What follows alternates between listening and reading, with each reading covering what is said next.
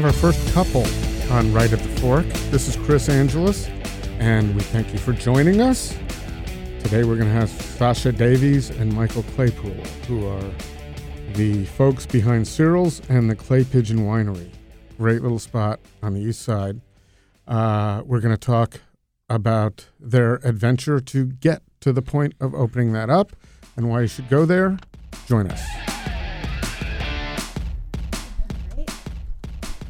Better be careful. You're within striking distance. Yeah, striking distance. Absolutely.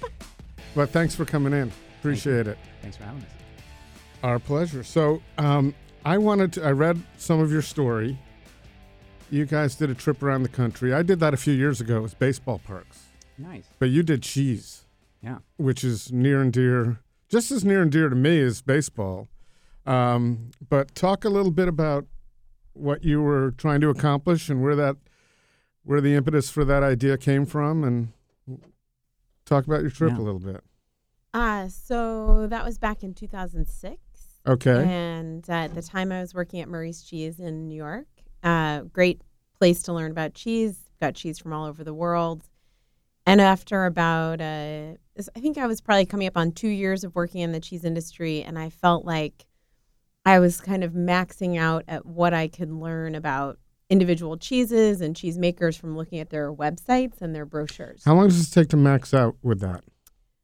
Well, what I mean is just like, you find yourself regurgitating the same two sentences as every other cheesemaker or cheesemonger on the counter with you. And I would say you can, if you really just like dive head over heels into cheese, which I did, I would say you can get there in, a year and a half, 2 years. So let's get back to the trip, but I wanted to find out what made you decide to get into cheese. Oh, to get into cheese. That's that was kind of just a happy accident. Okay. Really? It's a happy accident, but, we were on our honeymoon and we had been working. Sasha had come from financial services industry as a product manager. And on our honeymoon, she said, I don't really want to do this anymore. I want to do something else. And so she was brainstorming on our honeymoon. And when she came back, we had a group dinner. And she said, I have narrowed it down to two things: radio documentaries or cheese. Wow. And there was a pause and everyone went, cheese. You should do cheese. And this was on your honeymoon? Yeah. Mm-hmm. So were there other things going on your honeymoon, or is this just strictly a brainstorming session? It was all whiteboards. All right, so good. So were you in New York at the time, obviously? So Murray's Cheese. And Yeah, so I went and visited I'd been to visit one cheesemaker in Vermont, really well-known American cheesemaker, Jasper Hill Farm. And after visiting them and coming back and working at Murray's, I realized, man, I can sell their cheese hand over fist over anything else because I feel like I'm engaged in their story. I feel like I really understand kind of what they do day to day, and I can talk to people about that, which just makes their product immediately more interesting. And I came home and I said to Michael, gosh, I wish I could know that about every American cheese, and that feels like the most accessible market, because to learn about French cheeses or Spanish cheeses, you've got a language barrier. It's expensive to travel through Europe. And I said, I wonder if we could get someone to pay us to drive around the country and visit, 40 more, 80 more cheesemakers just like we visited them, and then try to share their stories. And he said, I doubt we're going to get anyone to pay us, but we could just do it anyway. Yeah. Which is what we did. And I'm just curious because I think I want to do the cross-country trip again. Yeah. When I did it in 2002 and 2003, gas was $1.80 a gallon, so I didn't even factor that in. Yeah. Now I go back to Connecticut quite often, even to think about doing it. It's too expensive. So was that even a factor then? Sure. Or, I mean, part of it was 2006. We were probably over close to three or getting there. Yeah. And I remember, definitely. I mean, it was when we basically put together, we kind of laughed about that, and I said, well, let me do some numbers. And so I started kind of just running the numbers of what it would take. How long would we need to be gone? How much for hotels versus being able to stay with people versus, let's say, even camping. And when we get to national parks, to gas, we didn't own a car. So then we had to deal with how are we going to get a car? So that's an expensive zip car situation. Yeah, exactly. And so, we did a thing where found someone who had a lease. They had 5 months left on the lease, and we just took it over. and basically paid their payments for the last 5 months. Yeah, that's great. And, but then... Especially for New Yorkers. I mean, you hadn't even thought of having a car, and you didn't want one. I didn't want one when it is. Yeah. And so we had it for like an extra, I think, 3 weeks when we got back, and it was horrible. Like having to deal with that thing in the city. Parking. That thing. That thing. And spoken like true Portlanders now. Right? But we, and so we basically kind of... And it was funny because I think at the time, Sasha was deeply immersed in the cheese world, and I was getting more and more immersed in the wine. I had been studying, and then... Was that part of the brainstorming session as well? It was actually kind of another outcome where I'd always been interested. Once she said, well, you know what, I think I'm going to go do this internship. I'm going to change careers and go do cheese, and found this internship at Artisanal. I was like, well, you know what, then screw it. I'm going to start studying wine more professionally. And so I went and took a class with the WSET, which is that's the path you take to become a master of wine, not a master sommelier. So it's a different kind of path, and it's a little broader. It's not necessarily catered to like the service side. Mm-hmm. And so I basically took like a 16-week very intensive course. Was doing that, and then started working at a shop called Astor, which is a really large wine shop in the East Village. And then around this time, I had this opportunity to go work at Blue Hill at Stone Barns, which is a pretty, I think, 2 Michelin star, 4-star New York Times restaurant up in like Westchester. Mm-hmm. It's on an active farm, it's farm to table kind of thing. And I think we were both like getting very immersed in these worlds. And when she said this, I was like, look, wine's kind of done. Like everyone's written about it. Everyone the experts are out there. And we, and it's like the idea that I was ever going to be an expert, I was like, never had an illusion to that. But I was like, look, there's a real opportunity, I think, in American cheese, especially that it was kind of open, especially at that time. I mean, back then, the first wave of people like Max McCallan and Steve Jenkins and these guys in the cheese world, they had kind of set the tone of European cheese, but no one had really picked up the mantle about what was happening in America. And so I was like, look, I think this is a great opportunity to kind of like do this and really learn, and that knowledge is going to be invaluable. And for me, selfishly, as someone who was like, a chance to drive across the country for 4 months. I was going to say, there's nothing wrong with that in and of itself. Exactly. And you've got the ulterior motive, exactly. Actually the primary motive. Yeah, and like you said, like traveling around visiting baseball parks. My brother did a very similar thing.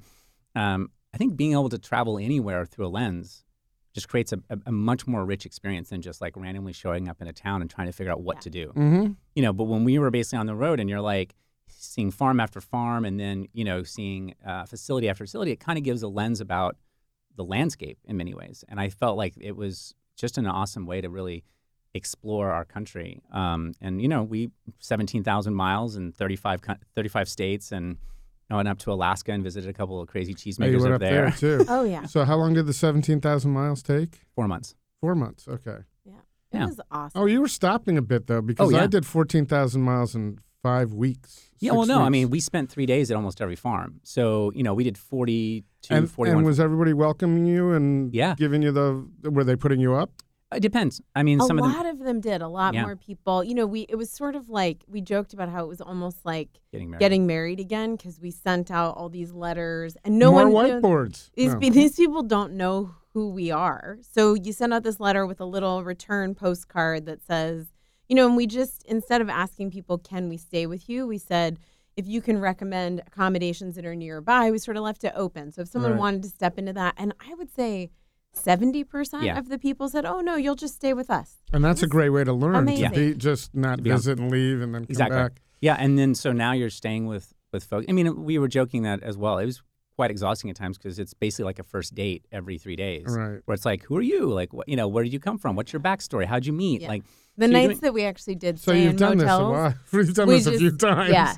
We would just basically like collapse and be like, we're not going to talk to each other, right? Yeah. We're just going to lay here in silence. But yeah, so it was a really, so once you had 2 or 3 days to basically kind of like be on their farm or at their facility, and really spend the time, like it's not the stakes aren't as high of like, we're here for 2 hours, tell us everything. It was like, it can unfold when it unfolds. And, I basically was AV guy. My job was to photograph and do the audio recordings, and, just kind of be in the background a little bit more. Well, Sasha was more front and center. And I think in some ways, like part of, I think some of the stuff we were able to get and the meaning of the trip was because we were able to spend a little longer. People relax, right? Right. And they can just kind of like stop thinking about the fact that there's a mic on them or there's a camera in front of them, because it just becomes a little repetitive. So we found it was a nice way to really do it. And it was great for us because it meant we weren't like rushing. And we tried to pull that off in, 8 weeks or something, or 4 weeks, some crazy kind of a sprint. Were there any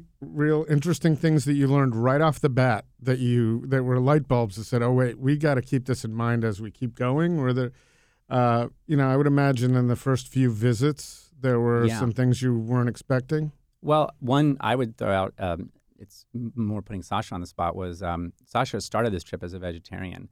And I would say a light bulb that went off was like first farm we stayed at were with Michael and Emily Lee up in Vermont. And they, they basically have goats and they're, making beautiful goat's milk cheese, a really small, beautiful little farm.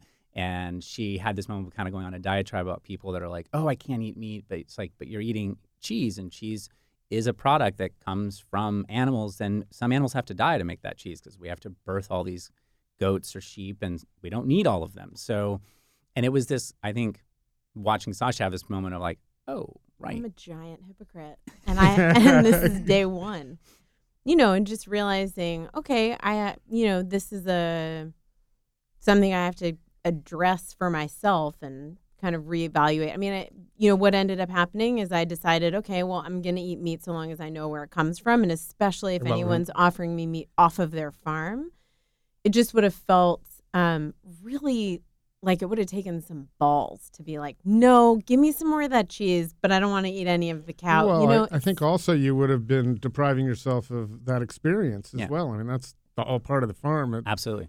For me, if I were a vegetarian and I'm not, that's the time to take it off when you're on farms across the country. Yeah, and so I think like that was one moment I think that was kind of an interesting light bulb. And then I think the other was just in sense of the kind of intimacy that I think we kind of almost glossed over ourselves of like, yeah, we're going to spend a couple of days with these people, and then we're going to move on to another farm and stay with them. And I think that first like week, because it was in Vermont, we were doing Vermont first.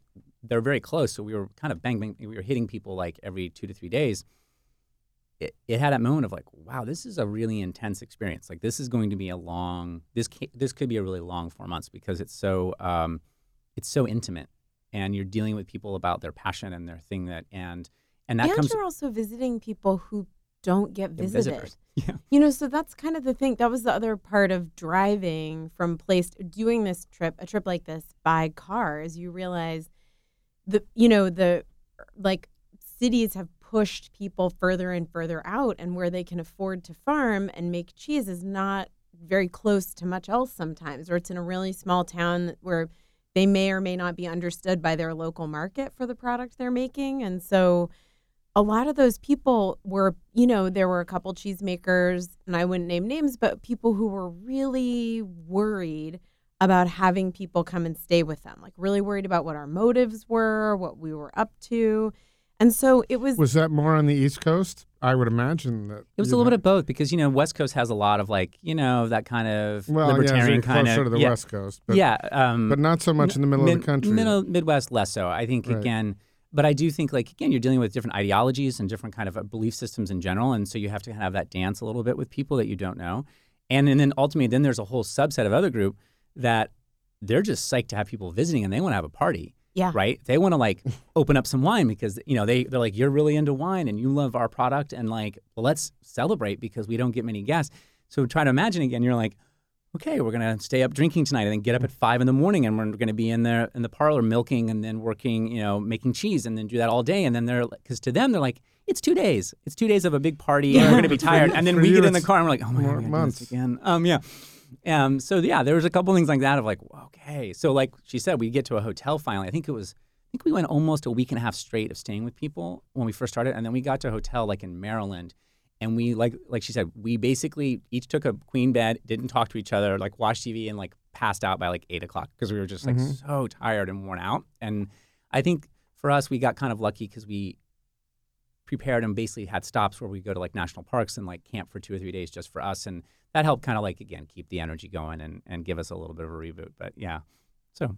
I discovered Sylvan State Park in South Dakota. There were all these places I discovered that I'd never heard of. Right. And never envisioned that Nebraska was going to be really cool to drive through. And so were there any of those for you? Any finds for you? Oh my God. Southern Utah is like the greatest place on earth. It really, once we left like Denver and we cut through the Rockies and then you hit like Arches and Grand Escalante, and then you get over. Did you go to Four Corners? We went. Yeah, we went 2.5 hours out of our way just to get that picture.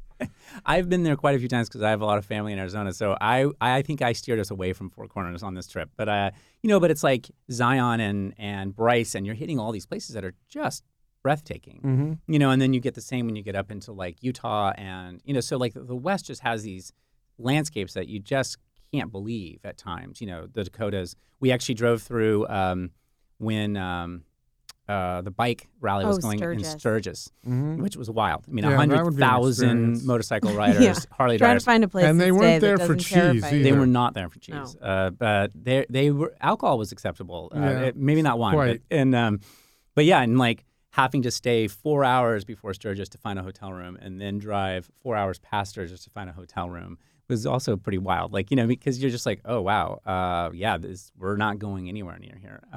But yeah, those kind of little moments that are always pretty fun. So was this trip, when you look back on your lives, was this trip the kind of the landmark moment for you? Was it something that if you think back on your favorite experiences in life, that those 4 months? I think it's one of the, for me, it's probably one of the two. For me, for me, I did 2 of them across the country, and that's what landed me in Portland. It's just on the way, I discovered the beaches out here and then hit Portland and thought, I love this. Yeah, it actually happened that year. The conference for cheese called the American Cheese Society. Sasha's actually on the board of directors as one of the executive board members. That year they had the conference in Portland, Oregon. So we were here for like a week and a half because we stopped to visit some cheesemakers, left, came back for the conference.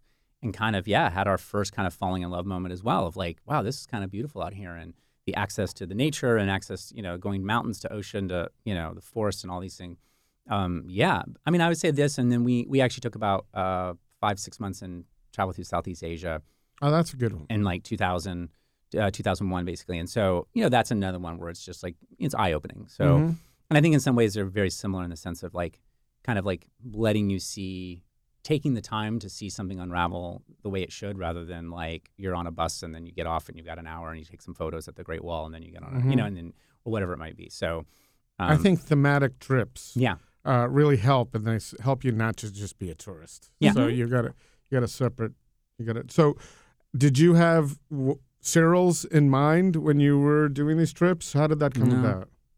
No, I was going to say, when you ask, was this kind of a landmark experience? I would say for me, kind of like everything good that I've gotten to do in the food business, so much of it came out of doing that trip. The amount of kind of goodwill that created around the country with people has served me, for almost 10 years since then, 8 years. So, I feel like when we got back to New York, there were 2 things that were painfully clear. One was I didn't want to live in New York City anymore. Like after driving around and having big open sky and lots of trees, I went back and just said, I just can't do it.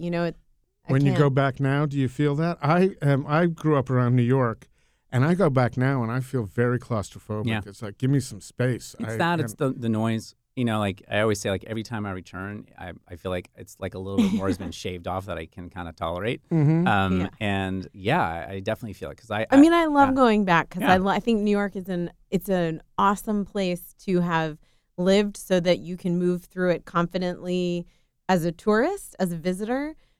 And I don't miss living there per se. Like I feel really overwhelmed by it. But if I go back in short stints, it's great. I'm the same. And I didn't live in New York. I lived in the suburbs and always had access to it. But yeah, it's nice to know it, to be able to navigate and know where you're going and know your way around. But living there is another issue. And being in Portland is, it's a small city. Yeah. You get a little bit of that, with the food, and you get a little feeling of that, but it's a different vibe, completely different vibe. Yeah. So we came back, we were really clear. We wanted to, we need to get on a plan to get out of New York. And then the other thing was, I think we realized that we now had like a particular stake or kind of set of opinions and values that we wanted to share after having gone out and interacted with all these people actually producing food. And, after just going out and being with farmers and understanding what that took, I had a very specific kind of idea about an experience I would want to create for other people to kind of bring them into that without trying to be really dogmatic or heavy-handed, but like to try to give people enough information so they can make an informed decision. And I think, I think in some ways it to that point, it cemented being enthusiasts. Like, I think in some ways it's very easy to say, like, yes, Sasha is very much an expert on cheese, especially American cheese. But I think in the end, like, she always kind of pushed back on that of being like, I'm just a big enthusiast. And I think in some ways that delineation almost emotionally was that thing that everyone felt when we were out there. Cheesemakers saw that it wasn't like, hey, I'm coming out here so I can become famous on your back. It's like, I love what you guys are doing, and I want to tell everyone about what you're doing. I want you to tell everyone about what you're doing. I mean, that trip was all about recording interviews and putting podcasts out that were in their voice, like not, to be reflective of what we knew, but more to just have them share what they were up to. Do you still have good relationships with some of the people that you stayed with? Are you in touch with them? Mm-hmm. Yeah. Every year the cheese conference happens, I always kind of joke, like, I mean, I'm not in the cheese world. It's not my thing, but there's so many people still that it's like I go to the conference because it's kind of a reunion. I get to see all these folks that I get to see once a year now. And still, have like really lovely rapport with most. I think it's great. I think it's kind of an amazing community in that way. That's still small enough that everyone kind of feels that camaraderie. So you both took this trip and you had a passion. How did Cyril's at Pigeon Winery come about? Well, I think at the same time while we were doing this kind of trip, right before we went on the Cheese by Hand tour, I went out to Sonoma and made wine at a Pinot Noir maker there. And basically that was the kind of light bulb for me of like, oh, I like this side. I love being a sommelier. I really did. I love that, again, that enthusiasm and trying to share these products with people. But I also found that I love the kind of art and science that winemaking brought. And so as we did Cheese by Hand, we were kind of like looking around the country a little bit, like where could we see ourselves going? And once we kind of got to Portland and we kind of spent some time, we knew we wanted to be West Coast, kind of just cemented that this was probably where we're going to be heading. And I've been a big fan of Oregon Pinot for years, even my New York days. And so, it just kind of made sense. And I think that kind of, again, just kind of led to, okay, so I'm going to make wine. And at first, obviously, I went down the path of, well, I'm going to make wine in the Valley because that's what you do. But we were like, well, we don't really want to move to the Valley because we don't know anyone even in Portland, let alone wine country. And we at least remembered that about visiting those farmers, that like it can be lonely, Right. And so, we were like, well, let's just move to Portland. We'll get our feet under us. Let's figure out what we want to do. And so it kind of started as like two enterprises. One was like, eventually I want to be making wine. And so once we got a house, I started making wine just in the garage. I converted our garage. And then after a couple of years of just doing that for us, I converted it into the winery.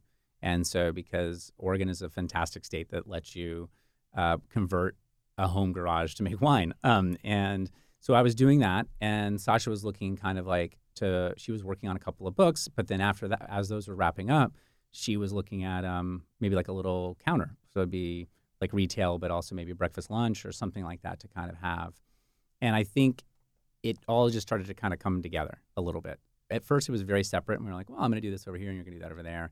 And then I think once we had the click of, well, wait. I was out looking for spaces and working with a commercial broker, and I saw the building that's now where we are, and had one of those weird experiences of like, I think that's our building, and it's way too big for this little idea that I have. And I don't even know if it would accommodate the winery. And we looked at it, and it was kind of zoned perfectly to be able to make wine. And had, some drains in it, and had this roll-up door that we could receive grapes. I mean, it sort of just clicked. Mm-hmm.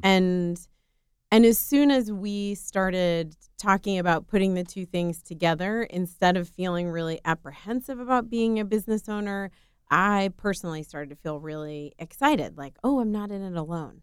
We could do this together. And so did you feel from the get-go that your marriage would thrive working together, or do you think were you a little concerned? No. I mean, we've always which way? Oh, yeah, exactly. She's like, I'm curious. Yeah. No, I never worried about like the marriage. I felt like, I think like Sasha, I felt like, oh, this is great. We'll be doing this together. And for a lot of people though, that's too much togetherness. Oh, I know. But I feel like we've never really had that problem of too much togetherness. Like you would have figured it out by now. Yeah, I mean, honestly, the 4 months in a car, and staying with people and all that can kind of show. I mean, I think when we first started dating, we took a trip for like 2 weeks after like been dating like 4 years, like to Guatemala. 4 days after like 4 weeks, we went away for like 4 weeks, okay. We were like, and then we did Asia not very long after that, and I think we just kind of realized like we were pretty compatible about how we traveled and how we basically kind of like saw things that I didn't really think much. How did you meet? Through work. When she was working financial services, I worked at an agency that basically did like the website for the company. It was Charles Schwab, and so we got paired up on a project together. Oh, cool. And so we met via the phone. Was it kind of love at first sight? Or was it kind of, but I mean, it was like we kind of. Well, it was because he's trying to say, we met on the phone and email. We never actually physically met. So we didn't meet for like maybe 6 months or something.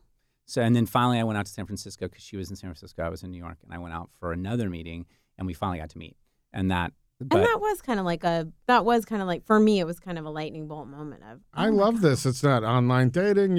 And it's turned into trips. You've been all over the place, and now you have a really cool enterprise where you're both doing something together and also realizing your own separate passions at the same time. Right, and I think that's where we have found that you guys are pretty smart.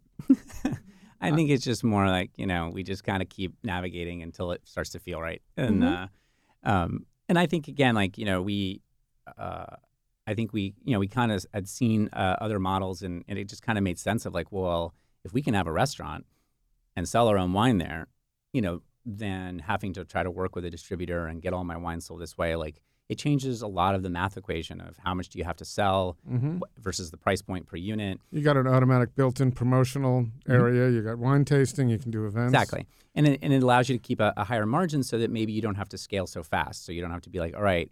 And so that became really the hypothesis of the space was, can we produce maybe less quantity but be able to get a higher margin so that we don't have to feel like, because I think a lot of times when I talk to a lot of winemakers, there's this struggle of, they want to keep hands-on. They love making the product. But then all of a sudden there's this moment of like, well, I have to bring in all these extra people because I have to grow to accommodate having tripling my volume because it's going out at a lower margin. And then all of a sudden you're not really making wine anymore. You're managing. You're just manager. And I think that's a struggle that everyone kind of goes through as you grow. And the question was, well, can you stay more boutique? And can you live at a certain plateau? Or is growth just kind of inevitable, and then that day is just going to have to happen? But can we draw it out a little bit longer and let me enjoy the winemaking side for a little bit longer before that has to happen? Where are you in that process now? Oh, we are still way early. I'm still making, very much on the making. I mean, again, like right now, we just had our third official vintage.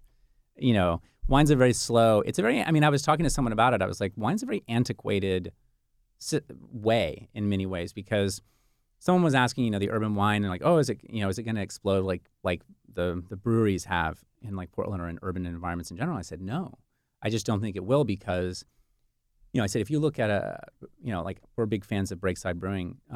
And last year, I think Breakside did 100 different beers in 365 days. Like that's crazy. That gives a lot of variety and it gives reasons to come back. And it's a really smart model.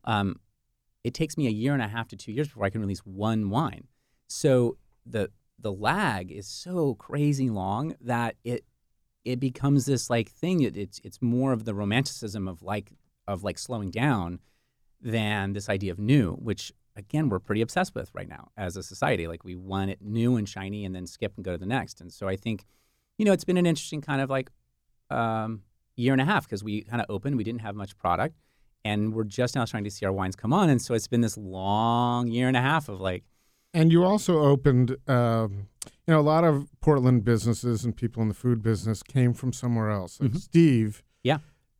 Steve Jones was at Park Kitchen, and he grew from there, and Scott said, you should do this. And so he had a kind of a following going in. You didn't have that advantage. So what has it taken for you to get your name out there and find customers in a competitive city? Well, I think go ahead. I was going to say, I think having an urban winery gave a quick moment for people being like, oh, that's different. And it was a very hot topic and it was catching on. And we were kind of one of the newer members, but still we had this space that you could go to versus like just being a garage urban winery. So I think that started a little bit of giving us some kind of like conversation around what we were doing. And I think what we realized was that, yes, like no one really cared like that what she had done in New York. Like if we were in New York, we would have had these people going like, oh, I know where you came from. Like, they. Yeah, Portland is a very like literal, you have to have been from somewhere here. I don't think people care about what you have done anywhere else. Exactly. Yeah. Our advantage is, our stuff. And, in a few years, you will have done something here, and then you But the flip side of that is, and this, for someone who's very nervous like myself and not a big risk taker, there's also something fantastic about being considered an amateur. Do you know what I mean? It's like you're not burdened by the expectation of what are you going to do. People are willing to be, they can be totally disappointed by you, but not as disappointed as they might be in someone who sounds like they have a great pedigree. Like if you came from nowhere, people are generally like, wow, that's pretty cool. You're doing all right for someone that I don't know anything about and I've never heard of before. So there's, you can make that a positive. You can. And I think for us also, we decided, I think what we have to do then is really 100% focus on the moment they walk into our space, what is that experience? And like, what is the feel they have, the service they have, the products that we're putting in front of them, that we basically just kind of like wow them once they're in. So that clearly like it's going to take a while for us and we're going to have to let time get people in the door. But once they're in the door, how do we keep them and then get them to return and make a return customer out of them? And that's what's the consummate experience? If someone were to walk out and tell their friend what just happened. Can I tell you my favorite example of this ever is actually when I remember this guy walked in, I said hello to him, asked him if he wanted to take a seat, and he stopped halfway to the bar and he looked at me and he said, "Do I know you?" And I said, "No." And he goes, "Oh, I just assumed I did because you were so friendly." And I was like, yeah, that's exactly what we want it to feel like for someone, not in a creepy and, like aggressive, friendly kind of way, but like a genuine, warm welcome that makes you think like, oh, have I been here before? Yeah. Because these people sure seem to that happens be jazzed when you're the owner to see of me. the business and, you are representing yourself. Yeah. Probably more so. There are some professionals who do that, obviously a lot of them. Yeah. But and I think for us, like the thing that we strived more than anything was that we wanted to create a space people said was comfortable. That they were like, God, this just feels so comfortable in here, and I feel so cozy in here, and I feel so. But if you go into our space, it's huge. It has to be big enough to hold the height for a winery. So we've got that kind of classic problem about we've got super high ceilings and it's a big room even for the diners. But we wanted to make sure that no one felt like they were lost in the space, and so we wanted to kind of create that. And that was our biggest fear. And I think what I feel great about is that people constantly say like, oh, it feels so like cozy and welcoming here. Because we felt like people, you'll go to like a restaurant, like the place you're going to go to day in, day out is not necessarily, it is about the food and it's not about the food. The food obviously needs to always be as consistent as possible and be striving, but it's about the emotional experience you have. I am all about, I believe wholeheartedly in that. And I'll go somewhere where the food is okay, but if I can have a great experience with other people, I go to out in Manzanita, Vino. Yeah. And to me, that place, she does a good job with food, but every time I go in there, I'm having a meaningful conversation with somebody and drinking and eating at the same time. Absolutely. And that's what I'm thinking when I go in there. So that's what you've got as well. But so what are some of the dishes that you're serving that are that you, if someone walked in and said, "What should I have that's representative?" What's well, it's very dish? funny because I mean, this is the classic problem, right, of being the owner. Is I'm like, what I think is what we should be known for is not necessarily the thing that people are in love with. So we, of course, make mac and cheese because we didn't when we opened, but everyone was like, "You're this cheese person. Like, why don't you have mac and cheese? You'd make the best mac and cheese." So we have mac and cheese. People really like that. But also I would say that the, and, cheese boards, people are psyched to come in for those. But I feel like really the kind of like gem of our menu is our salads. So we, my vision when we opened was that we would always have 3 salads. One would be kind of leafier, one would be grain-based, and one would be more of a legume. And people love them. And we have people who like hate eating vegetables and come in and order salads because they trust us. And they're like, "You've never given, I tried more vegetables here than I have in my whole life, and they're delicious." And, that to me is just sort of encouraging people. Like, it's not about what I say is good or even what Michael says is good. It's about what tastes good to you. And if you like it or you don't, that's okay. I just would encourage you to try it. You might be surprised. And I feel like we have cultivated that with a lot of people who come back. Well, I think it's also good to get into people's minds that salads are kind of the cornerstone of your business, because often I'm out there thinking, where do I want to go to eat? And everything that comes to mind is too heavy. Mm-hmm. And I just want, I don't necessarily, when I go to most restaurants, order a salad and I'm happy with that. But if I go to a place that feels like that, then it's a different type of experience. Absolutely. So, I mean, I think that was one of our big things was we want people to leave and feel like they've been nourished and they have fuel to go keep doing something else rather than I have to go home now.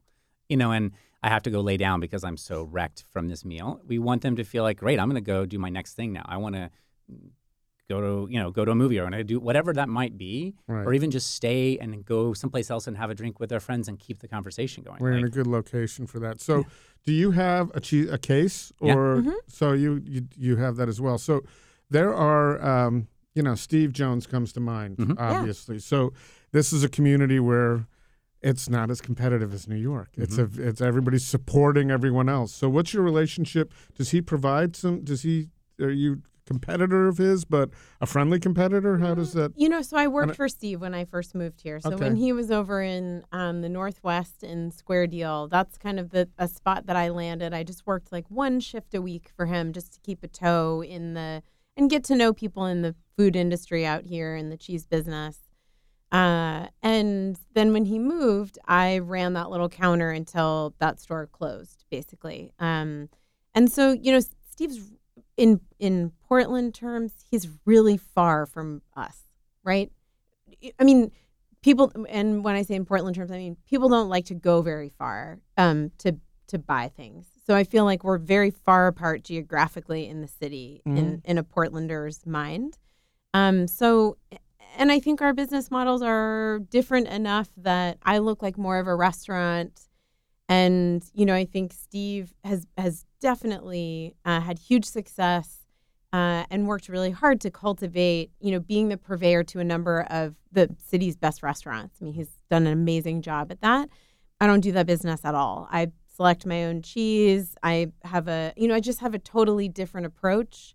The major ways I would say I have a different approach. One, I don't try to sell cheese to any other restaurants. It's just not part of my plan.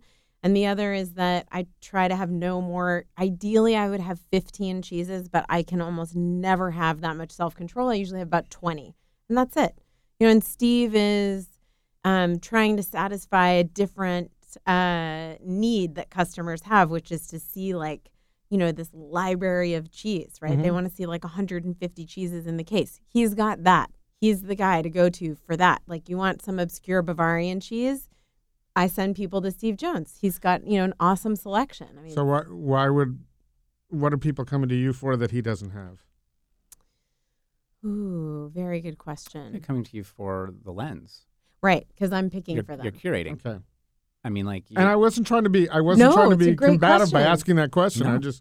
I mean, it's a different kind of, I find that even after working in the cheese business for 10 years, we went to New York in January. I went into this beautiful shop, the Bedford Cheese Shop that just opened a second branch in Manhattan. And I walked in there and thought, man, there's probably 300 cheeses here.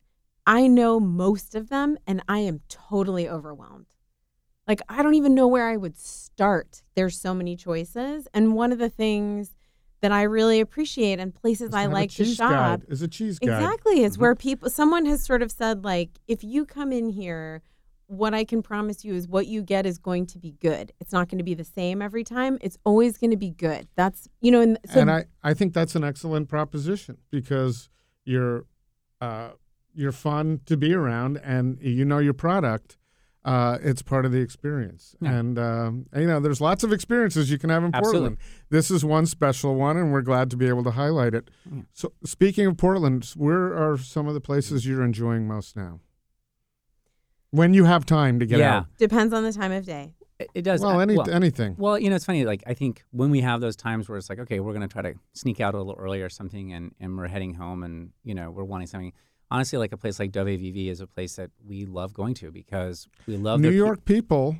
Okay, because that's far from New York pizza. Oh, yeah. Oh, I don't care about that. I think I love what they're doing and their style, and it's very different. But it's also that we love their salads, and we love that we can go and get like a half a pie and get a salad or two and go home and have a really excellent meal. And also, it's that thing where like every time I go there, I feel happy. Yeah. I feel like they are a great example of we do this one thing. We're not going to pick up a bunch of other, lines of business. This is what we do. This is who we are. It doesn't change that much. And it's just I look forward to going in there. Right. They're like, there's a nice feeling in there. Yeah. Similarly, it's a happy Portland place. You couldn't, it just belongs in Portland. Yeah. Yeah. Oh, and definitely. Similarly, I feel like we love going to, some places that come to mind. I love Bete Lucas, the Ethiopian place that's out on 50th, just south of Division, owned by a couple. The menu never changes. Never. And he's only open like 3 hours a night, which is even more amazing. I love going there. You feel like family when you go there. It's fantastic. That's great. We love going to Ned Ludd because I think a lot of it is we like how it feels there. Yep. I've become addicted. Have you been there for pizza night? Not yet. Not yet. I know. Yeah. It's great pizza. I've heard. Yeah. And I also am really a big enthusiast for Tabor bread, which is also out really close to where Steve is, 52nd or something, and Hawthorne. Mm-hmm. And I love going there in the morning. They make beautiful breads and pastries, and it's just like a nice neighborhood spot to hang out. Love going to Lovely 50/50 again because I feel like I always am like into the top half of their menu. Their pizzas are awesome. The salads are fantastic. Exactly. Some of my best salads I've had are right. There. And I feel like that's where I go when I will say to Michael, I kind of want our food, but not our food because I'm tired of our food. Now, do they come over to you when they're tired of their food? That's a great question. We got to make sure they get. I know, right? Yeah. I'm trying to think if there's anywhere else. Oh, and there's one other place I definitely wanted to mention because one of the meals that we get to go out for very regularly is brunch because we're not open in the mornings on the weekends.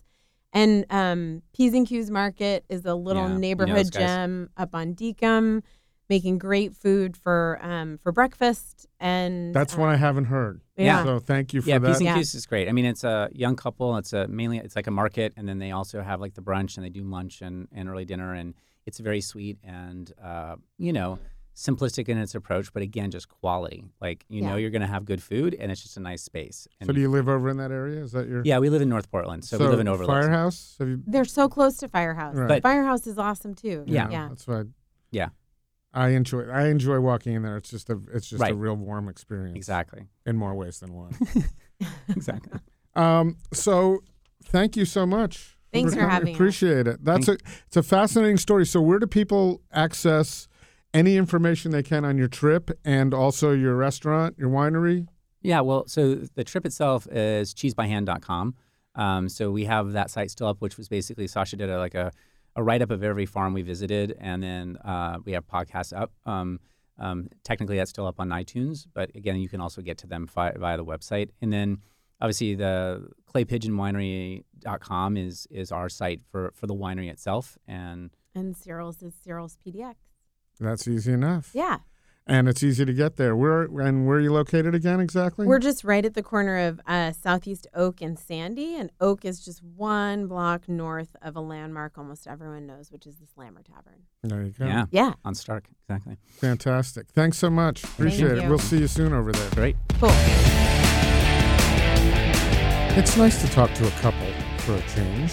We'll change it up a little bit. Yeah. And I think we're going to kind of make it a theme for a few weeks here where we have couples in, because I think it's a fascinating dynamic when you have two people married or committed to one another who also say, yeah, in addition to spending the rest of my life, I'm going to spend my working hours with you. And a lot of people can't survive that. It seemed like they were doing really well with it, and as a matter of fact, that was that their relationship was based around this beautiful business. Yeah, that they're both. And I think I like your point about how it's together, but also pursuing separate interests, but under the same roof. Yeah, and I think maybe that's the secret to making what it they're work. doing is just so cool. And to have it develop the way it developed through this trip around the country, and it couldn't be any more perfect. And my story was a little like theirs. So I relate to it a little bit, driving around the country and ending up in Portland. And then as she was talking about, Sasha was talking about celebrating these products and wanting to expose people to them. That's kind of what I've been doing too. And so I refrained from interjecting during the interview, but I really warmed up to what they were doing and what they were saying and respect what they're doing. Yeah, it's very much on my bucket list in life to do some kind of a cross-country tour. And I don't know, I just think I love the idea of a culinary-based or a culinary-themed trip, whether it's cheese or barbecue or truck stops or, whatever, like on a motorcycle, Winnebago, like I'm So you know there. what we did? We did the baseball parks, but we couched it as a hot dog as we were rating the hot dogs. And I guess I have to say the favorite that I think it was at PNC and Coors Field. Those were the best hot dogs. But yes, fantastic. So we did 2 months, 2 summers in a row, 4 months total, which is what they did. Yeah. And I'm gonna do it. It's on my list. And it's nice when they talked about traveling together, and I think that's also a really great sign of a strong relationship too, is when you can travel well together, when your idea of the pace of a day is you're on the same wavelength about that. And what better way to see this country than get right into it, heart of it, where the food is produced, and meet the people who are doing it. I think that has to be. I haven't gone to the website and checked out their blog. I have to spend some time with that. It's got to be fantastic. And listening to the cheese casts. Right, and they're articulate people, so I'm sure they're well done. Right, so start planning your summer road trips now.